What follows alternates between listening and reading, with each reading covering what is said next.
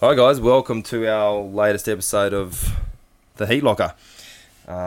We haven't talked to you for a little while, so it's a bit exciting to be back on board. We've got some new technical gear here, so we've got a new mic that we're trialing today. So hopefully it's a bit clearer and a little bit more pleasurable to listen to. I know most of you listen to the podcast in the car or on headphones, so I'm hoping that this will definitely come through a little clearer. Before we kick off, I just want to thank our sponsor, Endless Combat. Those guys are kicking ass. Still going really well. Fantastic for all your training needs as far as rash guards and shorts. And they also have apparel, things like jumpers and hats and shirts. So jump on their website, endlesscombat.com.au. And they're going to shoot me if I get it wrong with the AU. If you can't find it at AU, it's definitely .com. I apologise, guys, over at Endless. My brain's not working. I don't have the piece of paper in front of me. If you do happen to buy something, you can apply a promo code for 10%. It's HeatLocker10 if you want to try and save yourself 10%. So today we're going to be talking to one of my young proteges, a young blue belt, or newly promoted blue belt actually. Most people in the gym know him as GB. I don't think I actually know his first name. I'll let him introduce himself. Say hi to everyone, mate. G'day. Trained here for about a year. I don't know where GB came from, but... Do you know your name? What's your name? It's Liam. My birth name is Liam Christian Bauhoot. Okay, there we go. So that's the full name. Liam Christian Bauhoot. That's who we've got today in the Heat Locker. He goes on Facebook, I think, by Leroy, and then... we gave him the name GB when he came in here. For those that aren't sure where that came from, because not everyone's going to know GB as far as who he is. So I'm sitting across from a 21-year-old guy, just turned 21 actually, and he's about 110 kilos, about 6'4", so he looks like a Viking. And he would probably try and tell you that it's strawberry blonde hair, but it is definitely a shade of ginger. And so basically, we mixed silverback gorilla and ginger and came out with gingerback, hence the GB. So there you go. There's the nickname. It's a fantastic story, and no one in the gym actually knows what his real name is, including me. Yeah. Welcome, mate. It's good to have you in here. Yeah, it's good to be back. Good to be back in Australia. Just keep the mic up as close. Yeah, if you keep it close to your mouth, that'd be better. Yeah. So the reason we got him in here today, apart from the fact that I think he's definitely a prospect for the future as far as local grappling talent, but also for mixed martial arts. I think if he sticks with it, that he's definitely got the ability to go really well in that regard. GB's just come back from New York. He went over and did the pilgrimage to Renzo Gracie Academy, and which is the trip that I did last October. So not October just gone this year, October 2017. I went at those. I think I might have talked about this before. I went over and did 2 weeks, staying in Manhattan, and training with the best guys in the world, Tudor, Jonah Danaher.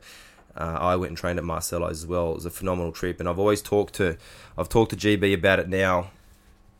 Nearly every night we sit in the sauna and I reminisce about my training days back at Renzo's, and for his 21st birthday, his lovely parents were kind enough to say to him, well, we can either buy you, correct me if I'm wrong, we can either buy you a car, or would you like to maybe go on a trip of some type? I think they had visions of him kicking back on a beach in Ibiza or something like that. I'm notoriously hard to buy presents for. That's just, like I've always been, I don't really want much. So, basically, when my grandparents died about a year ago now, they left a bit of money for everyone out of the inheritance. And out of that, Mum sort of went, there was 3 of us, 3 of my siblings, and they left about 5,000 for each kid. And originally it was just going to be give it to them when they're 21, which works for the two. Like my next youngest sister's 16 years old, so in 4 years she can spend that on a car or whatever she likes. But for me it was sort of like, I'm turning 21 this year. And I definitely didn't want to just piss the money away and just, have little purchases and spend it on, iced coffee at the servo, and then eventually it's gone in a year or so. And I never really had I drive an old 94 VR Commodore, and And it is a fine piece of machinery. I've been in. It's a very nice, It bit still of gear. runs. So why spend money on a new car? So yeah, I sort of went. Luke actually put up a video from his trip to New York about a month before my birthday, and it was him walking around the blue basement. And I sort of went, wow, that'd be a spin out. And then Mum sort of went, what about a trip? And I sort of put two and two together, and next thing you know, I'm on a 16-hour flight to New York. And no, I think the exciting thing here is the fact that I think you've been relatively sheltered, which is not a bad thing whatsoever. You grew up on the mean streets of Glenbrook, was it? What was it? Blue Mountains, the mate. Blue Mountains, yeah. Don't talk bad about the hood. The mean streets of Winmalee. Those that know Winmalee up in the Blue Mountains know that it's a very very nasty neighbourhood. You may have like an old lady look at you a bit funny while she's walking a dog. You never know the sort of trouble you'll get into. And he'd never been on a plane before, but at the beginning of this year, we went to a grappling tournament up in Brisbane, and that was an experience for you. I was there while he had his first plane trip, and then so he's gone from that, as far as never leaving the state, never going anywhere, to heading over to New York City. So that's a big effort, especially by yourself. So I mean, I know you're a fully grown man, you're fine, but it's still a big thing to take on. So we're going to talk about today just some of the stuff that he got up to over there. I think it's exciting hearing about people traveling to go and train like that. There might be people listening who are planning on wanting to do that and don't really know. So maybe we can sort of go through some stuff. And I think from what you were telling me, there's been some kind of funny stories that have popped up along the way too. Yeah. So a million and one different stories. Yeah. So those that aren't aware here, I think most listening to this probably are aware, but some of the best jiu-jitsu players in the world come out of an academy in New York called Renzo Gracie Academy. It's right in Manhattan. Right in the middle of Manhattan on 29th, I think it's 29th or 30th. I think it's 30th and it's 30th. Between 30th and 30th and 8th, yeah. And which is right in the middle, like near Madison Square Garden, basically, in the middle of New York City. And anyone in that area that wants to be really good at submission grappling tends to go there. There's one particular coach in there that kind of draws everyone in. His name's John Danaher. And Danaher is just this mastermind. If you don't know who John Danaher is, if you've never heard his name until I've just spoken it, definitely jump on his Instagram and have a look. If you're not into grappling and martial arts, you may find it a little bit boring. But if you're into that type of stuff, he's the man. And he's the coach of probably the best MMA fighter of all time, George St. Pierre. Yeah. He was George's mastermind, really. Also the coach of many good guys, Chris Weidman, you name it. A lot of the best, Shields. A lot of the best guys have gone. Probably coached the best grappler currently in the world, Gordon Ryan, and just attracts. It's a hotbed. So I think it's exciting for you to go over there. So give us a bit of a rundown, and we'll see where it goes. On the man himself, we'll start with. No, not the man himself. So give us a rundown on the trip. So tell us about you. You say about things that people, if they're planning to go on this trip, and obviously there's going to be a lot of listeners that are better educated on flying than I am. Probably everybody, yeah. Probably everybody, but like you said, going from however long to Queensland it is, maybe an hour, to going 22, 23 hours in the air was an experience and a half. I don't think I was ready. I remember sitting down outside Sydney Airport, ready to get onto the flight to San Francisco, which is about a 15 and a half hour flight, and going 15 and a half hours is like a whole day. Like that's a whole day that I'm going to be in a plane for, sitting down. And then you get on the plane, you're sitting down in this seat, and being a bigger guy, of course I just went the economy. And how'd you go? Because I tend to be seated generally somewhere between about 5 crying babies. Yeah. You're never seated next to like the supermodel that's it's super small and friendly and doesn't stink like someone's the back seat of a taxi. Well, thankfully, two things that happened that were kind of lucky is, one, you told me before I left to get some noise-cancelling headphones, which I had, which saved me many times. The second sort of thing that happened is both the 15-hour flights I made a point of getting a exit seat. Very nice. So normally they'll peg out guys that are of a larger size when you're checking in, and they'll say, did it say something like, are you happy to have an exit row? Well, no, I asked for it. I got the app. The okay. App, and I just booked in early, as soon as the 24 hours hit, and instantly booked my seat. Now, both times I had those 15-hour flights, I didn't end up sitting in the exit seat because I was just being a nice guy. What, you gave it to someone else? I gave it to someone else. The first time I'm flying to San Francisco. You don't do that. 15-hour flight. I'm sitting in my seat, getting comfortable. Everyone's filing on, as anyone that's flown knows that everyone's trying to fight for the overhead compartment. And there's this older guy shuffling down and he's lost half his bottom leg and my heart broke and I went, oh, where are you sitting, mate? And he went, oh, 34D. And I went, all right, mate, you have the seat. I went down and sat in the seat and that was the first flight. You're kidding yourself. I would have sent him right to the back next to the shitter and he can sit down the back there. Yeah, I'm having that leg room. I toughened out. And then on the way back, a family, a guy with 3 kids, one of which was even still was just spending the whole flight in the mum's arms. He was going to have to sit basically at the other end of the economy section to his kids. And I looked at this lady, she had the 3 kids, and I went, oh, take the seat. So you got jammed in the little seat both times? Yeah. Well, I mean, the second time I was sort of thinking more selfishly because I saw about 5 kids and I went, all of those are going to be screaming. That's a smart tactic. Yep. So, but yeah, so I didn't get the window seat, so I was sort of cramped. I think that planes work best, like with anything, is everyone just thinks about other people just a little bit. Just like 10% think about how other people are. So you mean if you need to do a fart, you don't do it, or you hold on to it? Well, you hold on to it. If you got a big guy behind you, 15 hours. If you're like a, 5'2" lady that doesn't really need all the space in the world, and you got a 6'4" gingerback behind you. Yep. Maybe don't jack your seat back to the point of where his knees are starting to dig into your back. They don't care. They think it's their right, so they don't care. Right. Yeah. I could jack back and just ruin the life of the person behind me. But and what you will learn is it's kind of like Sydney traffic, right? In an ideal world, everyone would be polite and we go one for one. But the reality is the quick and the dead. You just got to... So the person in front's going to put their seat back, you got to put your seat back. Otherwise, you're going to be miserable. Yeah. So that was... I think other than that was the only difficulty with the flight was the space, the raw space. Tell us about the fent. So when you go over, guys, you don't fly directly into JFK, which is the big... Well, there's actually two big airports in New York, but 3. JFK. Well, there's LaGuardia,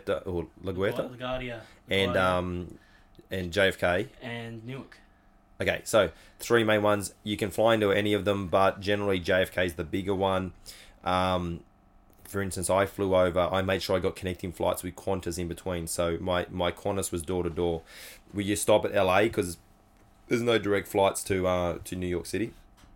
What GB decided to do was go international flight with Qantas through to LA and then switch over to one of the local American carriers in between.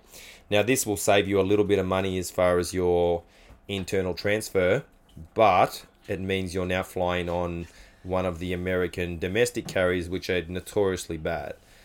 Tell us the fantastic stuff they did for you. I shouldn't bag out United too much. That's who I flew with, United Airlines. They're sort of... I think they're pretty widely accepted as the biggest American, at least domestic airline. They were every second saying they were the biggest one, and I shouldn't bag them out too much because, I mean, they did their job. They got me from point A to point B. I would bag them out. They did lose a bag of my stuff. Oh, only one. Yeah, one small bag they lost. It did have training gear in it, which was a bit of a bad point considering I was going to New York to train. Different to you, but Luke, I flew into Newark, so right.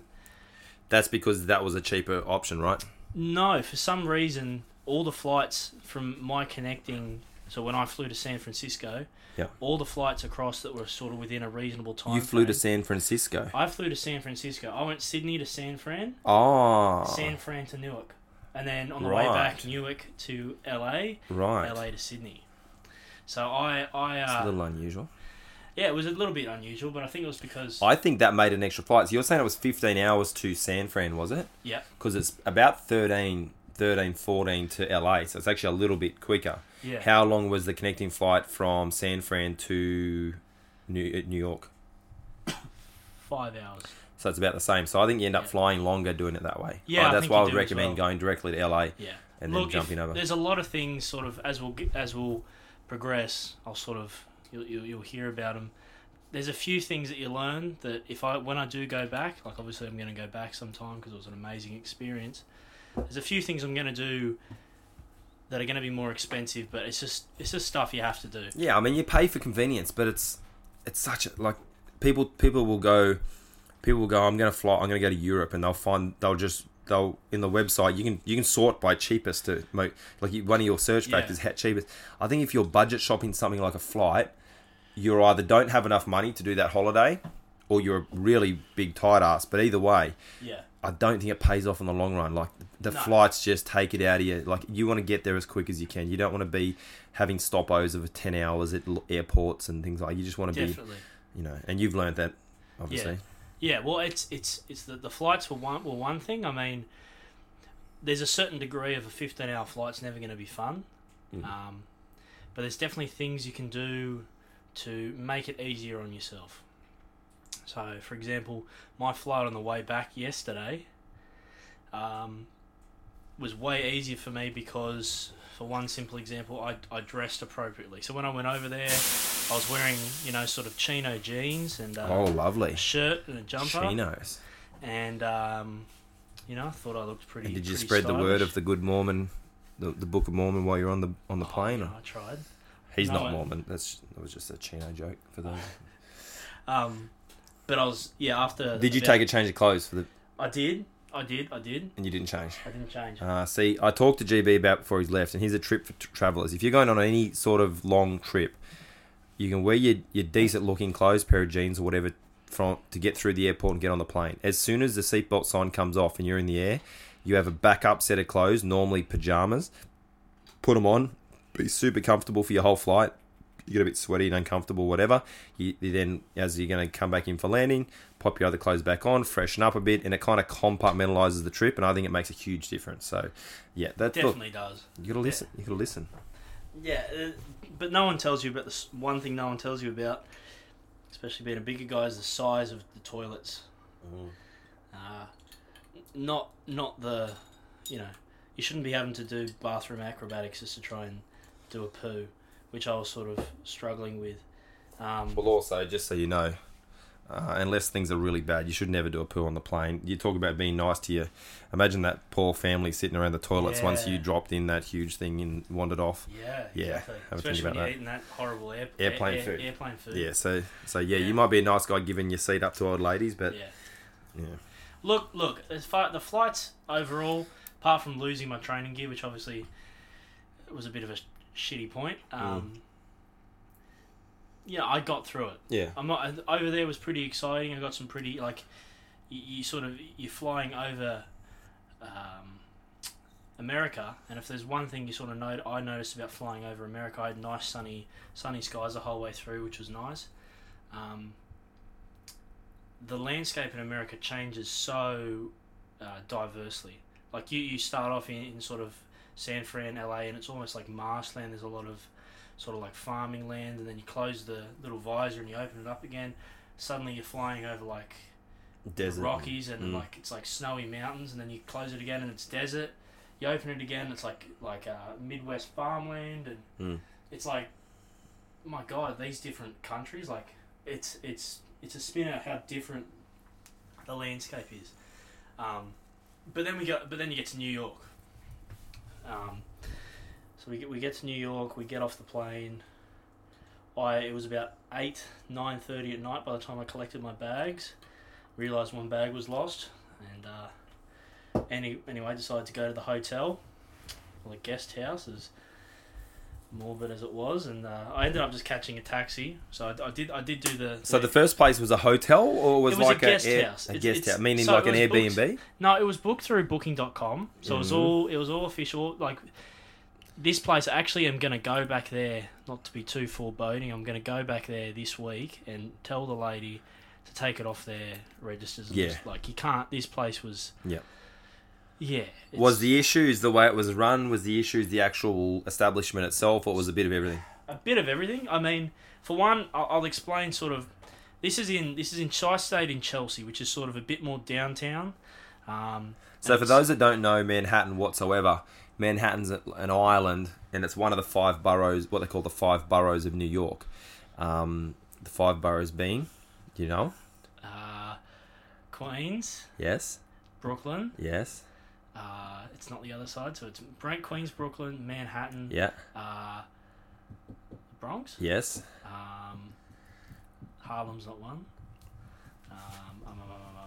No, I can't do the other. I think you find that the third is Long Island. It's either Long Island or Staten Island. I get confused which one it is. It might be Staten Island. I think it's Staten Island. Yeah.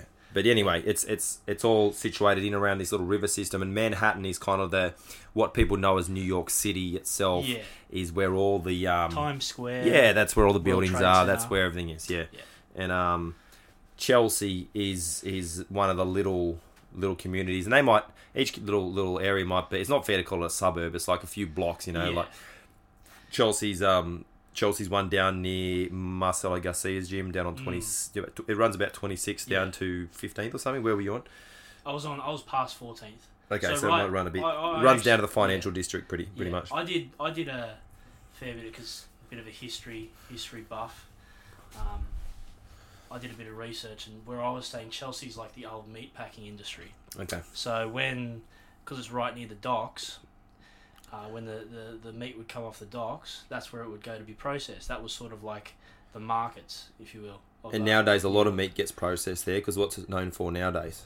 Well, there's a lot of delis, there's a lot of like artisanal markets. And it's known as the homosexual area, from my understanding. Well, did you know about this when you booked your accommodation? Well, you told me. Yeah. But and that's not even being funny. It just is. It's like saying that yeah. Oxford Street here is known for has been like the homosexual area. No, it definitely it's is. The like same. you it's the same walk thing. into Chelsea and they have like the little sort of vendors that sell the paper, and one of the papers that they run is called the Gay News, as if it's like a Tim and Eric sketch. Like, it's literally called the Gay News, and it's all about different gay affairs that are going on in New York.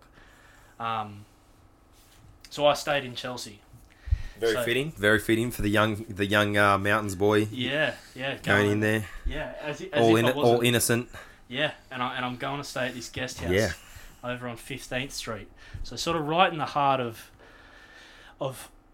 sort of local New York. It's not like touristy as far as you get when you go to like Times Square, and there's like souvenir shops. It's very much a regular concourse of people coming and going to work. I think it's because it's close to the financial district. And I go to stay at this hotel, and the manager of the hotel, Gary, his name was.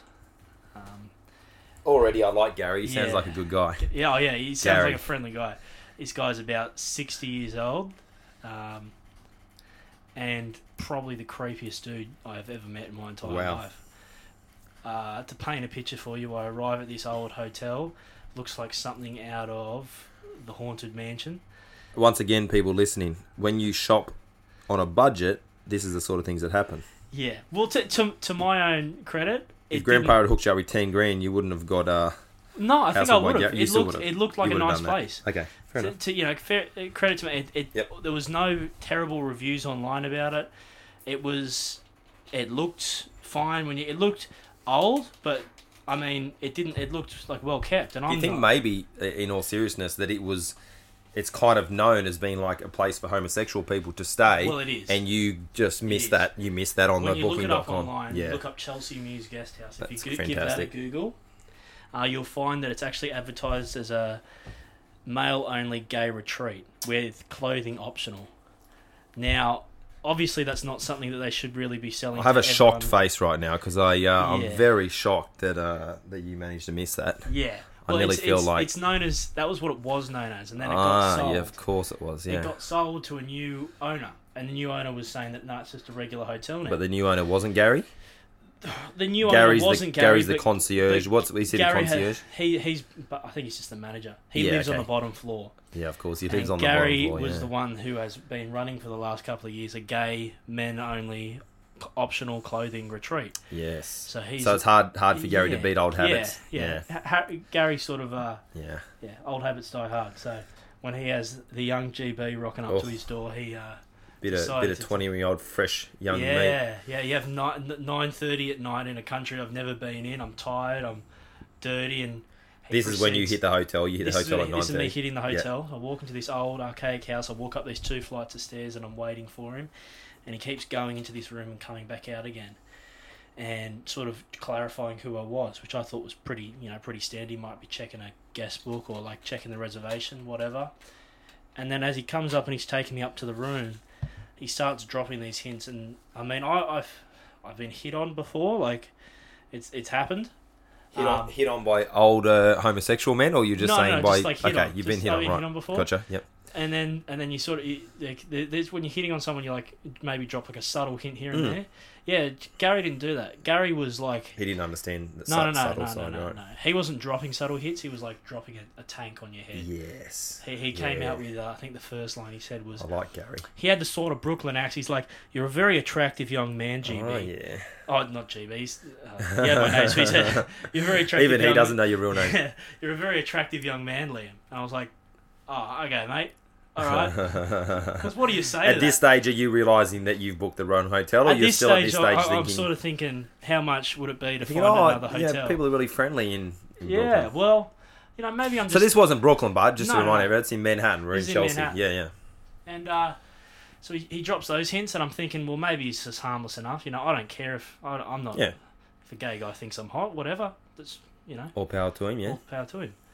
But then he starts being quite aggressive with it and saying like, "Oh, so you train?" I'm like, "Yeah, I do some training." I was actually sort of hoping that if I sort of dropped enough hints that I was here to do some martial arts training, you might back him off a bit. Yeah, I think I'm a bit aggressive. No, that rolled him up a bit. He was like, "Oh, so you train? You must be so athletic and strong then." Yeah. And I was like, "Oh, I do my best, Gary." He's like, "I'd love to see you with your shirt off." Oh. And I was like, clothing was optional. I mean, you got to remember this. Well, I was like... I mean, it's probably only, 0 degrees in the New York winter? Yeah, it's not... not exactly close-off weather, but... Is there heating inside this particular building? Yes, okay. Yes, the heating was there. That's good. And then he's like, and if you take your shirt off, you might as well take your pants off as well. Oh. So he keeps... Obviously, at this point, I'm getting the vibe that this guy might be trying to... seduce me here. So now you're in your underpants and trying to find your room. I'm like, can I just get to sleep, please? No, so then he keeps dropping these really forward hints, and I'm like, yeah, all right. I was sort of in my head concocting, I've got to think of a way to sort of get this guy off my back. Is Gary fully clothed at this stage? Gary's still fully clothed, good. but I'm like, I've got to give Gary the idea that I'm definitely not here for this. Yes. So you put your pants back on? So my brilliant idea was to essentially make up a story. So I sort of dropped a hint that You're here to see your wife and kids? I had a fiance back home. Okay, right. Yep. He called my bluff on it. He's like, so this is in the room, by the way. He's making the bed, as if that's not creepy enough. Because the bed shouldn't be made beforehand. Yeah. So he's making the bed, and I'm telling him, I couldn't be happy that you went to this hotel too. Yeah, well, I got many stories out of it. So he's like, yeah, what's your fiance's name? And I'm like, Angie. And he's like, oh. And how old's she? And he runs through this sort of usual series of questions, and I think it was fear alone that was motivating me to think that fast. I'm like 24. We've been together for 4 years. We're aiming to have kids together. All this sort of, like trying to make it as clear as possible that I'm straight and not interested. Not here for a gay retreat. Yeah, exactly. And then he sort of brushes that all off and shuts down my whole plan by going, well, I've had plenty of engaged men stay here, and plenty of engaged men have ended up in my bed with me after night 2. Lovely. And then at this point, I'll say that the flirting has been somewhat harmless. It's been forward, but it's been harmless. And in all seriousness, by the end of it, it actually was getting to the stage where it was quite aggressive. And this was sort of the first part of it, because after he says that, he goes, not all of them were excited to be in the bed at the first time. Some of them needed some coaxing to get in there, but once I got them in there, they started to enjoy it. I'm sort of thinking, what are you saying here? Like, yeah, at this stage, I'm probably not waiting for him to finish the bed. I'm probably saying, look, mate, I'll sort something else out. And I will say that while he's making the bed, it's a tiny room. So you got to understand, most rooms, unless you're paying a lot of money for them, most rooms that you're going to get in Manhattan are tiny. Yeah. So it's this tiny room. He's making the bed, which takes about half the room, and he's intentionally making it his point to essentially slut drop on my crotch. Lovely. And grind up against me while he's trying to make out that he's doing the bed. And I take off. I'm like, I walk out of the room and make the bed and fuck off. This is fantastic. So that's night one. He leaves, says another terrifying thing and leaves. I go to sleep, crash pretty well. Get up early the next morning. Thankfully, the jet lag had me waking up at about 4:30 in the morning, which I ended up just using. So I'd get up and do my walking before everyone was on the street. I was averaging, I had my phone in my pocket. Every day I was in New York, I averaged about 11k. So I was walking a lot, seeing things. And so I was up before he got out of the bed, before he could, assault me again. And but by night 2, I come back home. So it's about 3 in the afternoon. I've come back from, I've done a training session at Brooklyn. And I've gone and organised my gym card at Renzo Gracie, so I've sort of seen the big points that I came to see. Yeah. So you went over to Brooklyn that day and trained with Jason Rao and those boys? Yeah, trained with Jason Rao, obviously, who came out to our gym. Uh-huh. He was lucky enough. He allowed me to train with sort of one of his core training groups, and they just get together, and I actually got a photo with all of them, and it's like brown belt, black belt, brown belt, black awesome. belt, and it's like not just like brown, like I'm like world class people. So like I was in there with sort of his regular life, which was cool.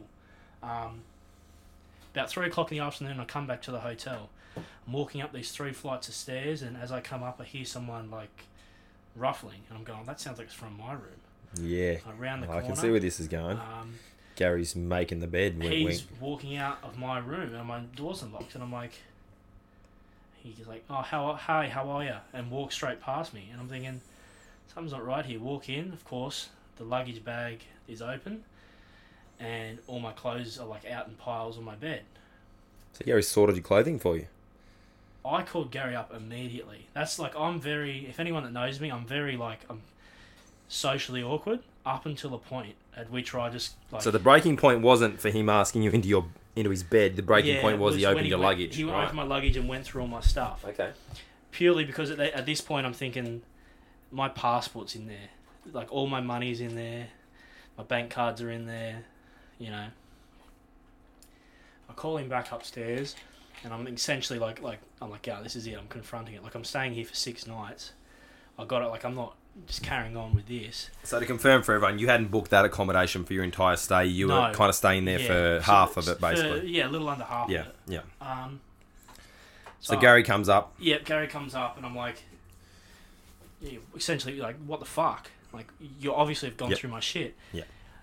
Completely unfazed. He just like, I've been going through your stuff. I was just putting your stuff away for you. I'm like, do you think that's appropriate? He's just a good host. I think you've really you haven't got a good read on him. Maybe it was like all part of the service. Yeah, that's what I think. I think you just don't understand it. Yeah, probably. And he was just like, I was just looking for any dirty washing in case you wanted me to do it. I was like, no, mate, it's all good. I can handle my own washing, thank you. He's like, you sure? Like, I can wash your dirty underwear for you and things like that. Yes. As if that's not a creepy enough thing to say, I want to wash your dirty underwear. Gary sounds fantastic. And I sort of get up him a little bit about it. I'm like, look, this is completely unacceptable. I want the keys to my room. Like, because there was a lock on the door, but obviously he has a master key. Yeah, I mean, every hotel's like that. You're never going to have... Yeah. Because remember, the I don't know, they probably don't have house cleaning or anything like that. No, they didn't have house cleaning, yeah. So I was like, I want the keys to my room now, or I want some sort of safe. Like, I want somewhere to lock my stuff because I'm not carrying my stuff around all day. Yep. And you can't be coming into my room. So all this still wasn't enough for GB to go and find himself somewhere else to stay. This was still... You thought you were soldier on here? I thought I was soldier on here. Yeah. Okay. Prepaid, so, might as well. And... That's the inner tight house coming out, isn't it? Yeah, definitely. You'll put up with literally being all but raped. Yeah. And then he comes out with possibly one of the scariest things everyone's at. This is, remember, if anyone's listening, this is night 2. Not even night 2. This is, I've stayed there for one night. I got another 5 nights here. And as his guy's walking out of the room, he goes, well, I'm sorry for trying to help you. It'd be a shame if your passport or anything went missing and you had to stay here for a long time. Then we could really get to know each other. Oh, yeah. Essentially threatening, I'm going to steal your passport so you can't leave. It's like hostile. Sounds great. Yeah, like literally something out of a horror movie. So I'm like, Great. So I'm like, I'm going to look, live in Gary's dungeon for the rest of my life. How much is it going to be for me to get the keys to this room so I can have my own lock?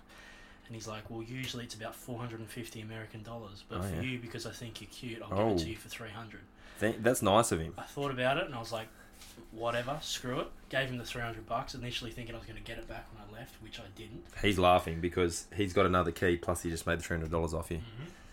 Wow. And you haven't left a bad review yet? No, not yet. Okay. I'm saving it up. It's going to be like a... Oh, it better be like a thesis. A novel, yeah. So from then on, I got the rhythm of it, and essentially spent the rest of the week in Gary's bed. I'd wake up early in the morning, leave, and then come back early afternoon and not leave my room. Oh, that's fantastic. But I'd sprint to my room, and so he couldn't catch you. I think that's fantastic. Did that put a dampener at all, or you were kind of fine? You were fine. You just kept motoring forward. Look, if he'd been like one of those like bear type of gay dudes, where it's like you weren't sure if you'd get it over. Giant like Hapthor Bjornsson. Yeah. If he walked into my room with like a black belt from Marcelo Garcia, yeah, I might have been a bit more worried. You might have moved. But you know what? I reckon if he like shot on me, I could probably high elbow or something. Yeah. Worst case, go on his legs. He has like the. He would have liked you to go on his legs, I imagine. You reckon? Yeah. Like as you catch the heel, he achieves climax. Look, I'm just anyway. So that's your accommodation. Tell us about the training. Amazing. So, I mean, people say it, but it can't be said enough. There's levels to this sport, and like I don't think I'm horrible. You know, I train pretty hard. I put in the work, and I do my best to sort of learn the techniques. And obviously, we got a good coach and got a good training team here. And but then you go and you train with like the world's best people, and you realise there's just levels to this. And you have, so like I speak of famous people that we mentioned. As far as people that I actually got to wrestle with, I got half a round with young Nicky Ryan. Yep. I got a round with Jake Shields, former UFC fighter. How was that? So I didn't actually train with Jake when I was there, but everyone says Jake's just a nightmare. He's just pressure forward, super strong. He's exactly what you'd think if like a high level black belt that had gotten his game honed for MMA, as in staying on top. Yep. Pressure passing, and just giving you no hope to do anything. They messed me up. I mean, that was the phenomenal thing with his match with Craig Jones, because Craig tapped him in under a minute, which tells you where Craig's at. Yeah. How good Craig is. Yeah. So I wrestled with him, young Doug. Everyone from our gym would know Bronx martial arts, the shorts. Yeah, so a guy that I met Doug Plankovic. Doug's about 50, super awesome guy. I ran into him when I first started training there, and he was this guy that was kind of circling the mats like a shark, and everyone kind of nearly avoids him to the point where you're like, I wonder what's going on here. This guy, I'll get around in here with him, and then you realise he's actually one of the best guys in the room. It just happens to be that he doesn't compete on the world stage, so the average punter doesn't know he is, but everyone else in that gym knows that Doug's just going to absolutely maul you alive. A nightmare. He owns Bronx Martial Arts. He also owns another couple of academies as well. He has John Danaher teach his Monday night session up there, which no gym in the world has other than Henzo's. Doug's just phenomenal. He just won the Masters division. Just won his Masters division at the World Championships for no-gi on the weekend. Never competed in his life. He'd never done a jiu-jitsu competition before, and this is a guy who was one of the best black belts in the room. Never done a jiu-jitsu competition. Decided his first comp would be at 50 in the at the World Championships, and smoked everyone. So look, if you saw, when you see him wrestle and you feel how strong, but also how technical he is, and how knowledgeable he is, and then you realise he's 50. Before I found it, like if you said to me, Doug's going to go compete in just the absolute division, like what Gordon did this weekend at No-Gi Worlds. Man, if someone said that it ended up being Doug and Gordon in the final, you wouldn't say that it's possible. And that's the crazy thing. That's the crazy thing. When I was over there, I said to a few people, who's Doug? Like, who's this guy? And the general response was, Doug doesn't compete. Doug could walk onto the ADCC finals mats tomorrow and do very well. Which is crazy. You think there's guys in these gyms who just choose not to compete, who are as good. who's good as some of these other. It's ridiculous. Yeah. See, in most gyms, the guys who choose not to compete, as a general rule, it's not fair to say overall, but as a general rule, those guys aren't quite as good because they haven't honed their skills through competition. But there's some of these guys like like Doug, and there's a couple other guys in that academy as well of the same sort of mould, where I think they're around such high-level competitors every day that they get dragged up by those guys anyway. Nearly like every day. Like every day is probably tougher than your average jiu-jitsu competition anyway. Yeah. Look, I'm a big believer in the fact that, you're going to adapt to the what's around you. If you can stick it out for long enough, you end up, becoming as tough as your surroundings. Kind of like you with Gary at this hotel. Yeah, you sort of stick it out long enough. Stick it out long enough, and eventually you just learn to relax and take it in. So, I think if you spend any amount of time at Renzo Gracie, any amount of time at Marcelo, any time at like a high level gym, you're just it's inevitable that you get better. Even if you're just showing up, like it's inevitable for you to get better. And I guess that's true of all jiu-jitsu gyms, but almost more so to a point at Renzo's. Now, I think that has a caveat to it in the sense that as much as I enjoyed my trip, if I, in a perfect world, I'd say wait till you're a purple belt or a brown belt purely because of the level of competition in that room.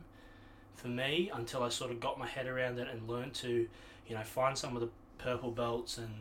Because you got to understand, purple belt is like pretty much one of the lower belts in the room because everyone's a brown belt or black belt. Yeah, and the tricky thing is everyone's got just random rash guards on. You don't actually know who's what belt. Yeah. So until I sort of found a few people that I could hang with, it's just getting smashed. Yeah. Which is fun. I mean, I still found it fun because you're like, I'm getting smashed by a world champ. Yeah, but if the skill disparity is too high, it doesn't necessarily benefit either athlete. So if every day in the gym you went against Gordon Ryan and Gordon Ryan every day in the gym went against you, it's not going to help Gordon necessarily, not going to help you necessarily. I think that the skill sets need to be kind of closer, right? Yeah. There's definitely something to be said about going with someone higher level like that to just experience what it's like and motivate you and think this is what I could achieve. But definitely if it was every day. So what you're saying, I mean, for those that aren't from our academy, young GB here has only been training jiu-jitsu for 12 months, just over 12 months, which is phenomenally fast for me to give a blue belt to anyone. I gave him a blue belt about 3 weeks ago, maybe. Is that what it was? Well, about a month. About a month ago. Yeah. Okay.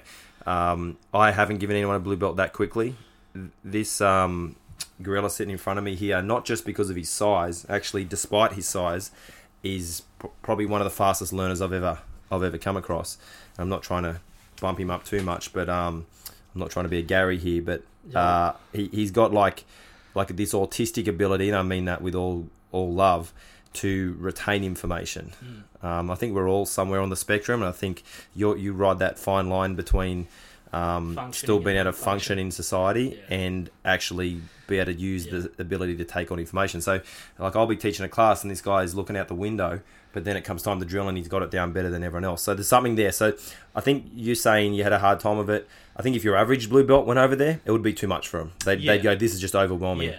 I think you learned that quick that after 2 weeks you probably found you were sort of, okay, I'm getting a bit of a feel for what's happening. Yeah, you were sort of hanging. I was hanging in there with like the lower level brown belts. And now the other thing to consider is when I went, we weren't doing any of the systems that they're doing there currently. Whereas for the last 12 months, I've basically taught Danaher's systems as best as I can. I'm not saying I'm remotely anything like John Danaher. I'm just saying taught components of his system. So you've got an understanding of the Oshiro from back, or kind of, it's not just shocking you when they're going for these entries. So that would have helped you as well. Yeah, it was definitely good not having to learn a whole new game or a whole new set of moves. Like, I think as far as like new moves, there was like one or two moves I was like, I've never seen anyone do that before.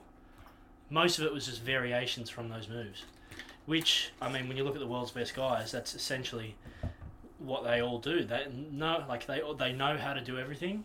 But like you've said many times with like high level wrestlers, they'll have one or two things they're really good at and 1,000,001 setups from that. So like look at Nicky Ryan, who's probably up there with one of the better guys in the world even. his back attacks. I mean, he's good at everything. He's terrifying at it, but his back attacks are like exceptionally terrifying. Like everyone, people would know, he just fought Imanari, the great Imanari. Yeah, in a super fight. They had a match on Polaris and really dictated the entire match basically. Yeah, just took his back and choked him out. And when you see him in training, he does that to everyone. Yeah.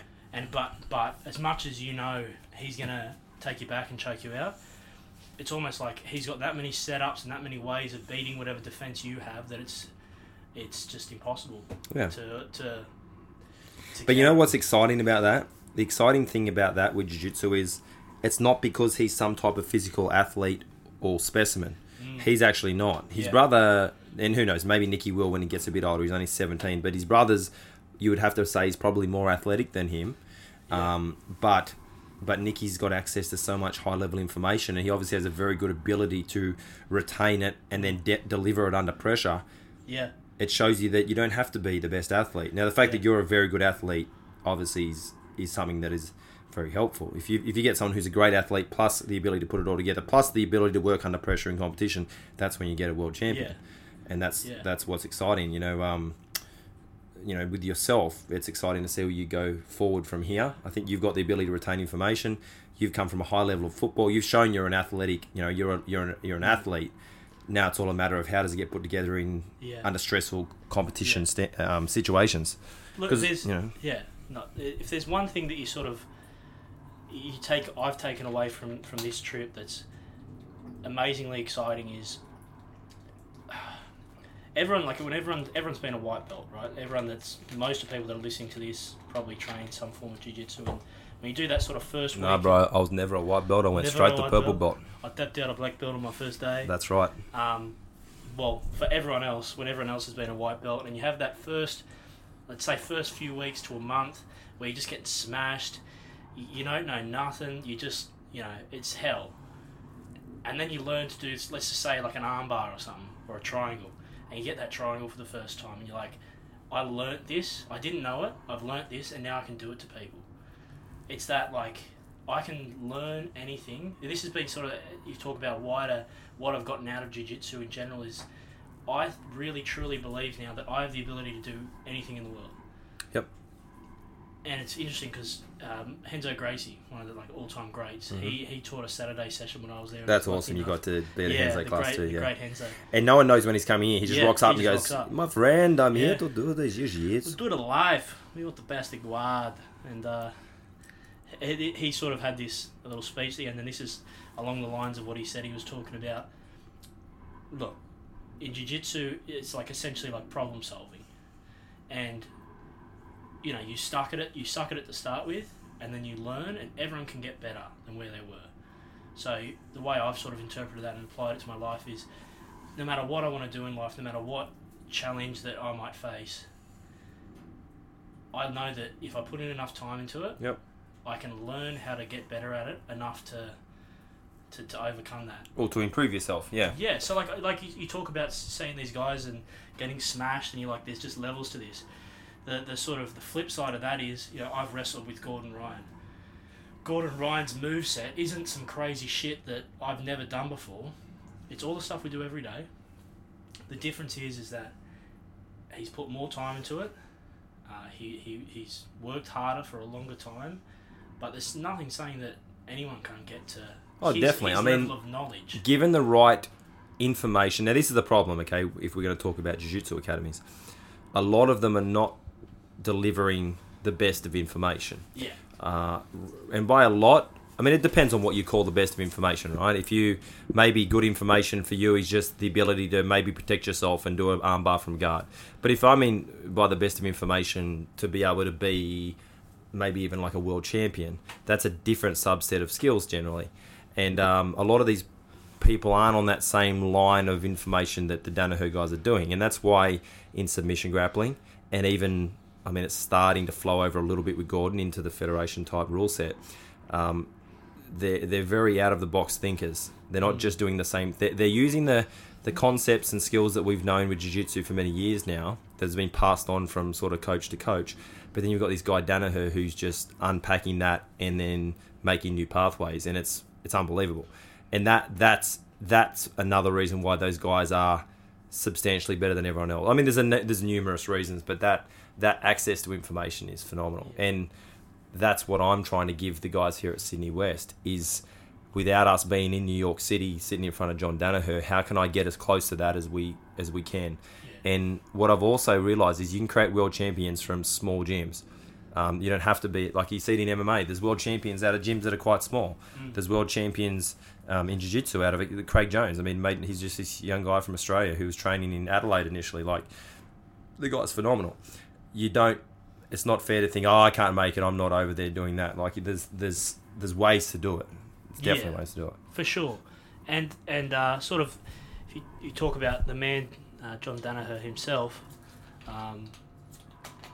obviously he's like a philosophy background, and when I was in uni, I did a bit of philosophy, and as little as I did, you can definitely see some parallels between the way that he approaches jiu-jitsu and the sort of the physical performances that his athletes put on. It's very systematic. Yeah. It's very... What's that philosophy mindset? He looks at it. He looks at each jiu-jitsu move as a problem. He then identifies what are the common things that my opponent will be trying to do here. What can I do to solve that? And then what is he going to do when I try to solve it? He just kind of works very logically through it, rather than just, oh, look, I was shown in that position just to do this move, so I'll just teach that move. And that's the thing that's changing the game. And the big thing that we do a bit of here, which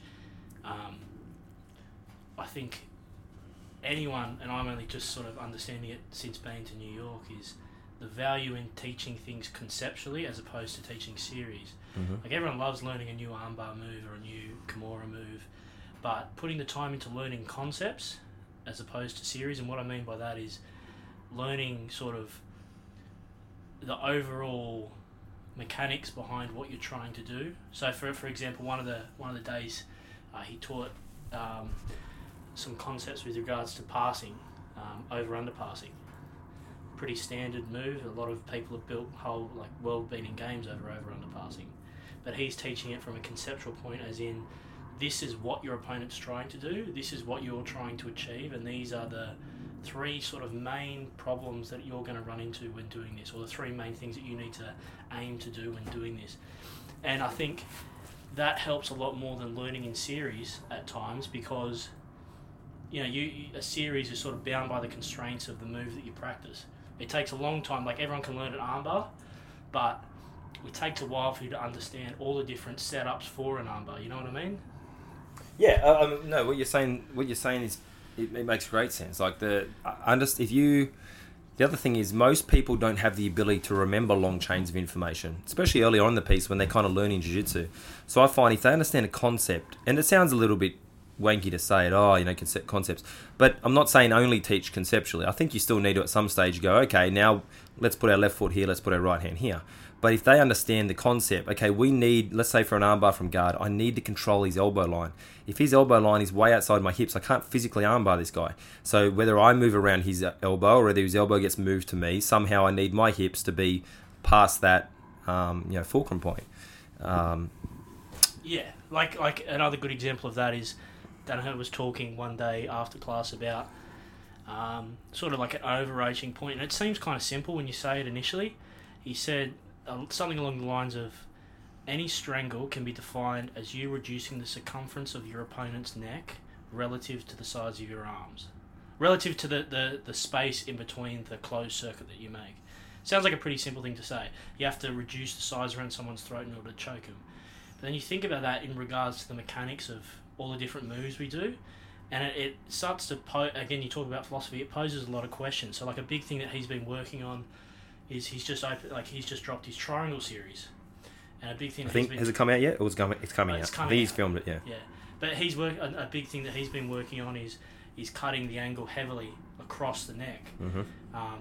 And sort of, it's all about the way that he sort of approaches it is, we're not trying to achieve, like, I'm not telling you to squeeze your knees together or do this. We're teaching the concepts of how do we make that space in between your legs as small as possible, because that's going to lead to the greatest strangle, as opposed to teaching in a specific technique. Right. So what you're saying makes perfect sense. So, for instance, if I hit a triangle, I've got it locked up, but I'm in front of my opponent. Both our heads are facing the same direction.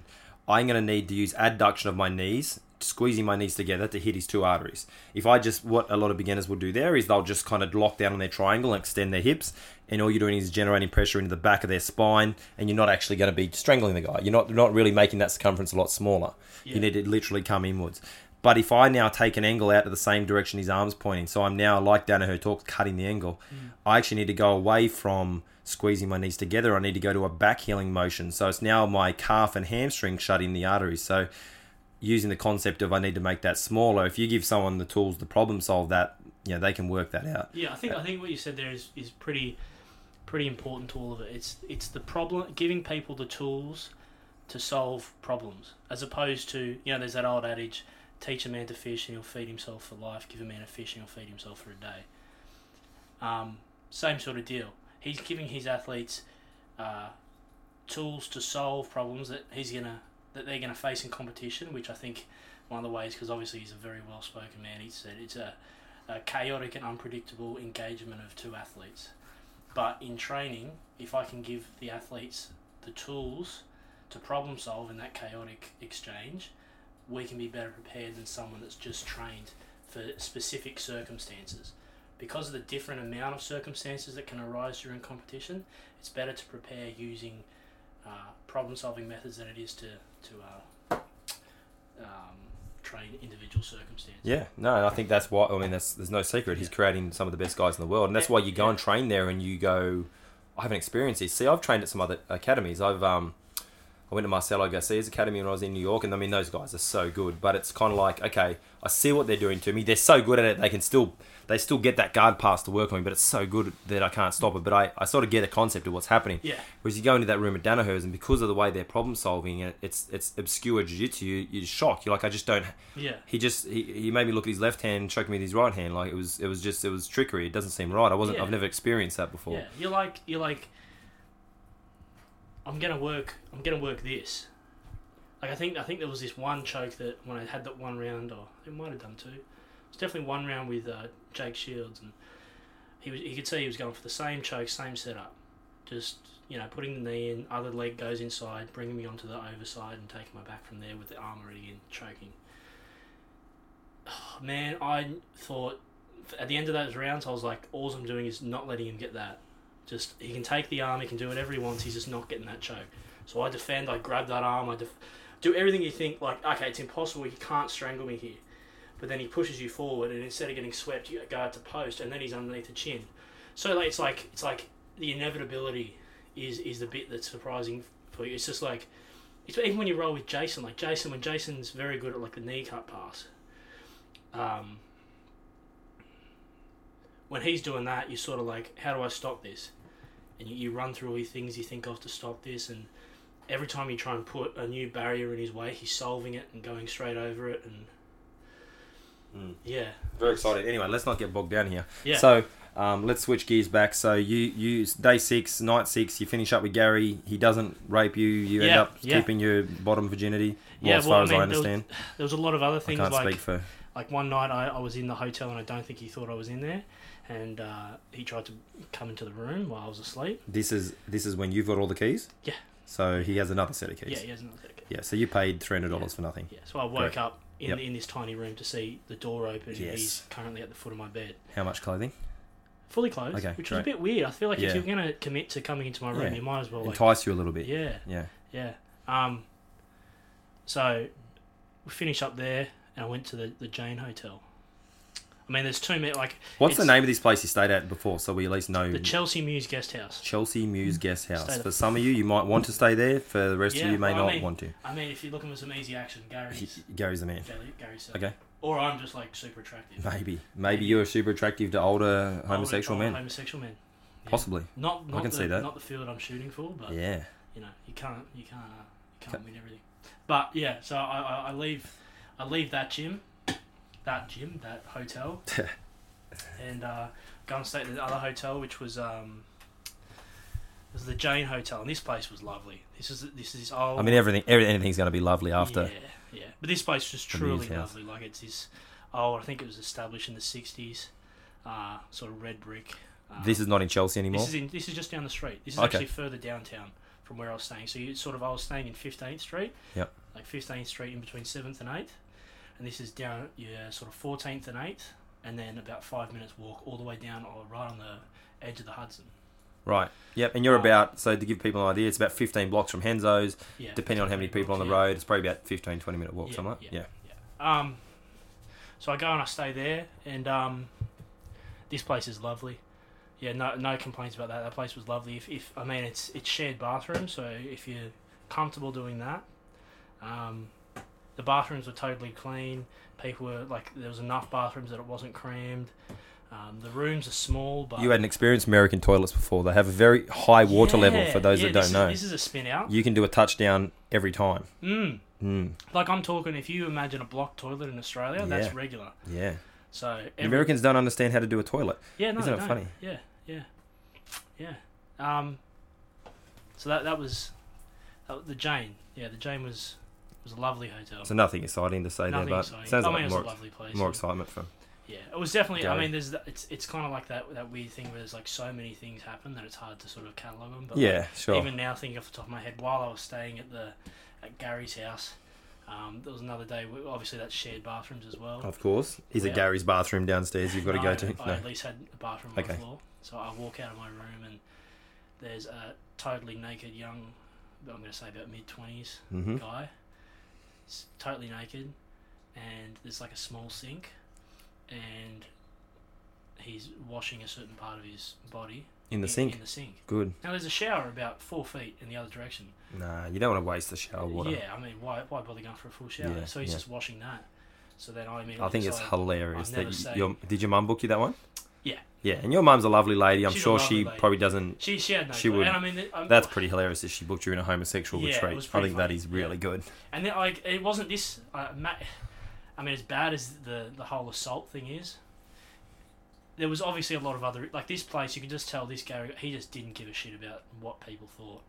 Like it was a film, no joke. I reckon of about 5 mil on everything of dust. So I first day I got there, I went and bought rags and a. You cleaned your own room. I cleaned my own room. Wow. So it sounds to me, by the time you spent your $300 US, taking into account psychological damage, you could have just got yourself probably a nicer hotel, and not experience. Well, maybe the experience is worth that. Maybe once. I mean, it's like not something you want to do twice, but for once, it's like, it's pretty cool. So you basically, training wise, spent your days bouncing between. So for those that haven't been over, Monday, Wednesday, Fridays are the probably best days at Renzo's. You do an AM session about 8 a.m. roughly. Danaher comes down and wanders in, and then a lunchtime session. There's sort of 2 sessions to be done there. And then what you spent your Thursday, Friday, Saturdays at Brooklyn with Jace? Brooklyn, I'd be at Brooklyn, and sometimes every day Danaher teaches at 12:30. He does the 12:30 session. It's gi and no gi. That's Monday, Wednesday, Friday. He doesn't teach Tuesday, Thursday. That's the Brazilian session. Sure, maybe that changed since I was there. Okay. It's changed, but every day 12:30 he trains there. Okay. So usually, although the problem was that it would be Jason would be at Brooklyn at 12:30 as well. So I was sort of alternating. Obviously, I wanted to train with Jason as much as I can because that was just like being with a bunch of killers. And you kind of know him a little bit more from our relationship. And it's a smaller group. I got to be like friendly with a few of those guys. Yeah. So he trains with John Calistine. Calistine, I think it is. Ariel Sexton, the Quinn. one FC fighter. Ryan Quinn. Yeah. Bunch of world champs, and like an Olympic wrestler, Brandon Escobar, who I met. You've competed in the Olympics in freestyle wrestling, so it's a very high caliber worth of people good you're in there with. So I wanted to be there as much as I could. At the same time, I wanted to train with Danaher. So usually what I do is I'd either do 6:30. It was an early 6:30 class taught by Renzo Gracie, former Pride fighter. Which days was this? Sorry. This is Tuesdays and. Oh no, it was only Tuesdays. Yeah. It was an early class at Brooklyn. See, I went to Marcelo's on those days, so you went in there. Yeah. Yeah, so I went in there. Yep.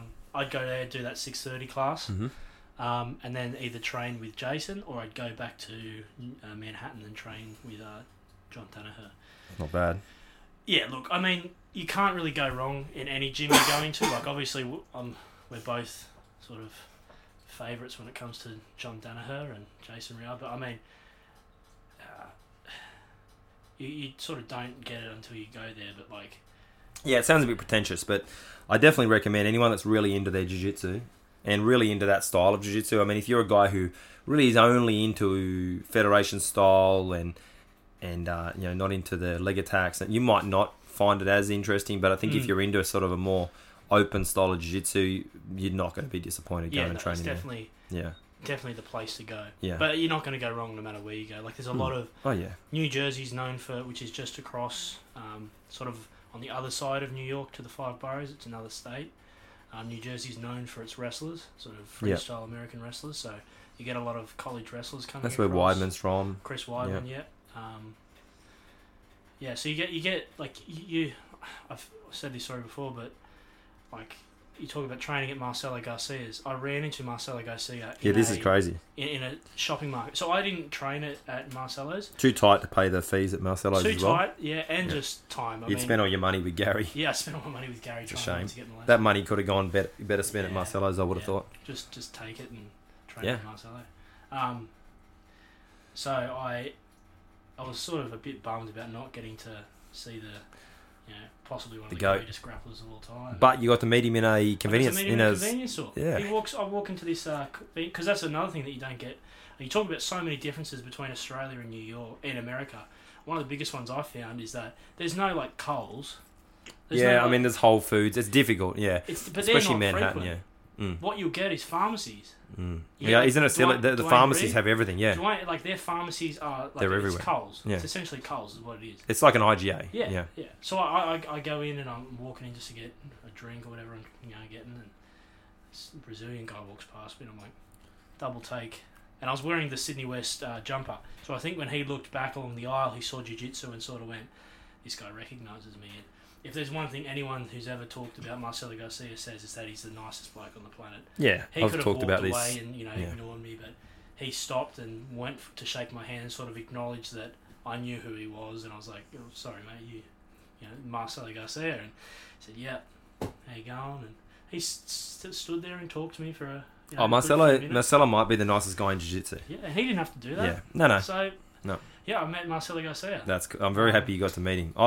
My takeaway from Marcelo, so I trained for a couple of weeks and I bounced between Henzo's and Marcelo's, and every day that I went into Marcelo's gym and he was there, I could be on the mat, I could be sitting over on the side taking notes. He would walk up to me, shake my hand and say, "Hi Luke, how are you?" He'd remember my name. I mean, they've got a huge gym, they've got so many people going through there, and he made that effort every time, and that goes a long way, like a really long way. And it wasn't fake. He wasn't doing it for business reasons. He was just doing it purely because he cares about people. So he's fantastic. If you got to spend some more time with him, if I go back, I definitely will train at Marcelo's. It's a very different style, but it's just to experience that is fantastic.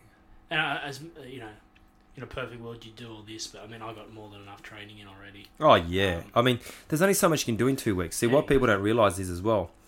You did it like I did it, where you didn't go out partying, you went over and trained every day. So a lot of guys still go, "Oh, look, I'm going to catch a session, but I'm going to go on Friday night, I'm going to drink, Saturday night." Before you know it, all your time's gone. Yeah. Even just being there for 2 weeks, you feel like it's not enough time. Yeah. By the time you acclimatise, by the time your jet lag's gone, you set your routine, you find out where your food is. You even just little things like working out where the laundromat is to wash. By the time you set everything up and you get going, you're in your routine, and then it's like, I'll go in a few days. I had 2 days where I didn't train when I was over there. One was a Sunday because I couldn't catch the session. I had to change hotels. The other one was the Monday where I was just beat up and I just, needed a break. And I also wanted to go and see like the quintessential sights of New York. So I sort of spent a day travelling. But like for those 2 days, just because you're there to train, and obviously that was the reason why I went, you feel guilty a bit. Like you're like, oh God, I could have caught 2 sessions with John Danaher today. But I feel like you can't be too tough on yourself. Like you got to realise I'm training twice a day. There's only so much can be done. I mean, I felt the same way. I think there was one day I didn't train. I actually ended up getting like staph in my foot from one of the gyms that obviously wasn't clean enough. I had a cut on my foot and ended up on antibiotics, which was not ideal. So I had a couple of days where I just literally couldn't train. My foot was so sore, and I still went into the gyms on those days, but you feel like you're just burning time. You're like, I'm here on the other side of the planet. here to work, and I can't. So, like, if you could and you could afford it, you'd do it. And you didn't have family at home, you'd do it for a month. You do it for 6 weeks. That's how. Like, I think about after that first 2 weeks, you've got a feeling for everything. Imagine then another month of just solid, consistent training. Your level would jump substantially. Oh yeah, for sure. And you got to meet. So a big thing that sort of I didn't get to get into too much, which I sort of got into as the end there, is the way that, so we're sort of used to classes running. Anyone that trains with us at Sydney West would know that, like, we all stand together in rank in a circle, and I think it's official start to a class. We do a short warm up, then we get into drilling. John Danaher, I suppose because he's training a bunch of world standard guys. Yeah, he's not running a class as such. It's not fair to think of it as a class. He's running an experience, a session to make. A session. Yeah. And so if you want to sit off in the corner and do your own shit, he's not going to stop and ask you if you know it. He's not walking around the room making sure everyone's got it. Mm-hmm. He teaches the best stuff on the planet, but you have to be there to pay attention to listen to it. Yep. So you have a lot of guys before and after class that will stay on the mats for an hour, 2 hours just drilling. But those guys know each other. Like, that's where you get the good stuff, but... Yeah. So I feel... I started to get into it in the end, but I can imagine if you spent a month there, you'd make inroads with people, and and you'd be able to spend sort of like a solid day almost just on the mats. Yeah. Just training. You burn it up, mate. Well, it's pretty hot. My buddy Ethan Thomas, who just got his black belt, big shout out to Ethan, congratulations. Yeah. He spent 2 stints over there, and he's done about, I think the first time he did about 6 weeks, second time he did about 8 weeks. And Ethan's a real quiet guy in the room. He just sits there and watches, and he didn't say anything to anyone for about the first fortnight. And then Danaher said, "Hey, I think like, hey Aussie, you realise he was Aussie, come over here," and sort of then he was in. Like, but it takes time. They're not going to they have that many people come through the room. They're not going to pander to everybody and give you a paddle. If you're going there expecting to have the red carpet rolled out, you totally, they don't care what belt you're actually, they care about the fact that you're kind of your consistency, like and how good you are. They don't care. There's plenty of black belts going there that get smoked by their purple belts, so they don't care about really what belt you are. That all means nothing. Yeah. So if you're going there, if you're in your own academy and you're used to being this big shot, and then you go in there expecting that, you're going to be severely... Yeah, it's going to be a learning curve. Yeah, for sure. But, I mean, that's fantastic for any egos that get overinflated. But, man, I can't recommend it enough. So, we'll wrap it up, because I think you're about to die. We've been in the sauna here. I don't know how long we've been going for. I'm hoping that everyone's kind of interested with the content that we're talking about. What's the wrap up? What's the, obviously you'd recommend it to other people that yeah. Look, if you're, New York's a great place to go. You could spend, I was there for 13 days. You can spend 13 days there doing touristy stuff on the skateboard. Easy. It's one of the most fantastic places ever. It's a fantastic place to go. Going there to do jiu-jitsu will be, if you love jiu-jitsu, which I feel like if you stick with it and like everyone sort of falls in love with it, if you're in love with jiu-jitsu and you choose to do this trip, it'll be by far the most rewarding, but one of the most challenging things you'll ever do. Yeah. Every session you feel like beat down and a bit sad because you've just got smashed, but every night I did these video logs where I'd talk about the day and sort of record the night. I think you have to somehow record your information, whether it's notes or video logs. I think that's super important.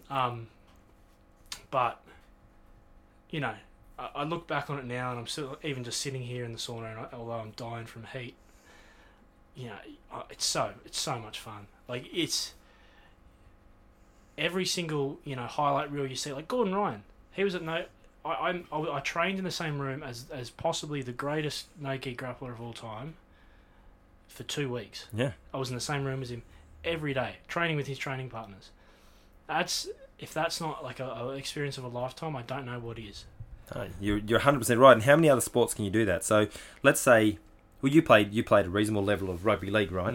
I'm sure even at the level you're at, you weren't training with the NRL guys every day. Or I mean, maybe that's not even a good example because that's a smaller level. But let's say if you're into basketball, when are you going to get an opportunity if you're a guy that plays basketball to go and jump in and train with LeBron? When are you going to get to go train with like the world's best? Not going to happen. Yeah, it's crazy. You might be able to do like some charity day where they like half-ass throw a it's not ball. The same thing, it's but not is the it? same thing. No. I'm training. I'm doing what he does every day. I'm saying what he does every day. Yeah. It's an amazing thing to do. Of course, I recommend anyone to do it, but I suppose that the only caveat to that would be prepare yourself. Prepare yourself for Gary. For Gary, yeah, Yes. definitely for Gary. But prepare yourself for the you're going to train with the world's best people, Mm. and just enjoy, learn to enjoy it. Like, if there's anything I've found is, for me, it's been like the first week of jiu-jitsu where you're a white belt all over again, because you essentially feel like a white belt. You're getting tapped out by everyone, but you're like, oh my god, how do I get to where you are? Yeah. It's like you know, someone takes you back and strangles you out, and you're like, that was magic. How'd you do? Like, do you have a superpower? But then they're like, do you want me to teach you the superpower? It's like that all over again. I'm like, you guys are so good, and I can get to being that good. I just got to put in the time, put in the work. Here's what you have to do. Here's how hard you have to work. Here's how long you have to be consistent for. Yep. And you can get to that level. Yeah. Yeah, anyone can. Like, that's if there's one thing about jiu-jitsu, is like, it's so technical that it's not about your Athleticism. athleticism. I mean, that helps. I often say that definitely helps. If you're athletic, it's going to help you, but it's not the only criteria. Most definitely. Well, man, thank you for talking to us today. No, that was fun. thank you for having me on. Yeah, So for those listening, just remember to jump on Endless Combat's website, have a look at their gear. Those that are looking for some jiu-jitsu and no-gi training, or just any type of Brazilian jiu-jitsu training and boxing down here at Sydney West Martial Arts, we are the premier academy, hands down, around. And there's some fantastic places in towards the city, and there's some great gyms around, but we're really doing a good thing, and we're very excited about where it's going. I'm excited as the coach. I'm excited for next year. This has been a good year for us, but I'm super pumped to just see where we go with our competition level next year. So thanks, man. No, thank you. Good job. It's been great, yeah.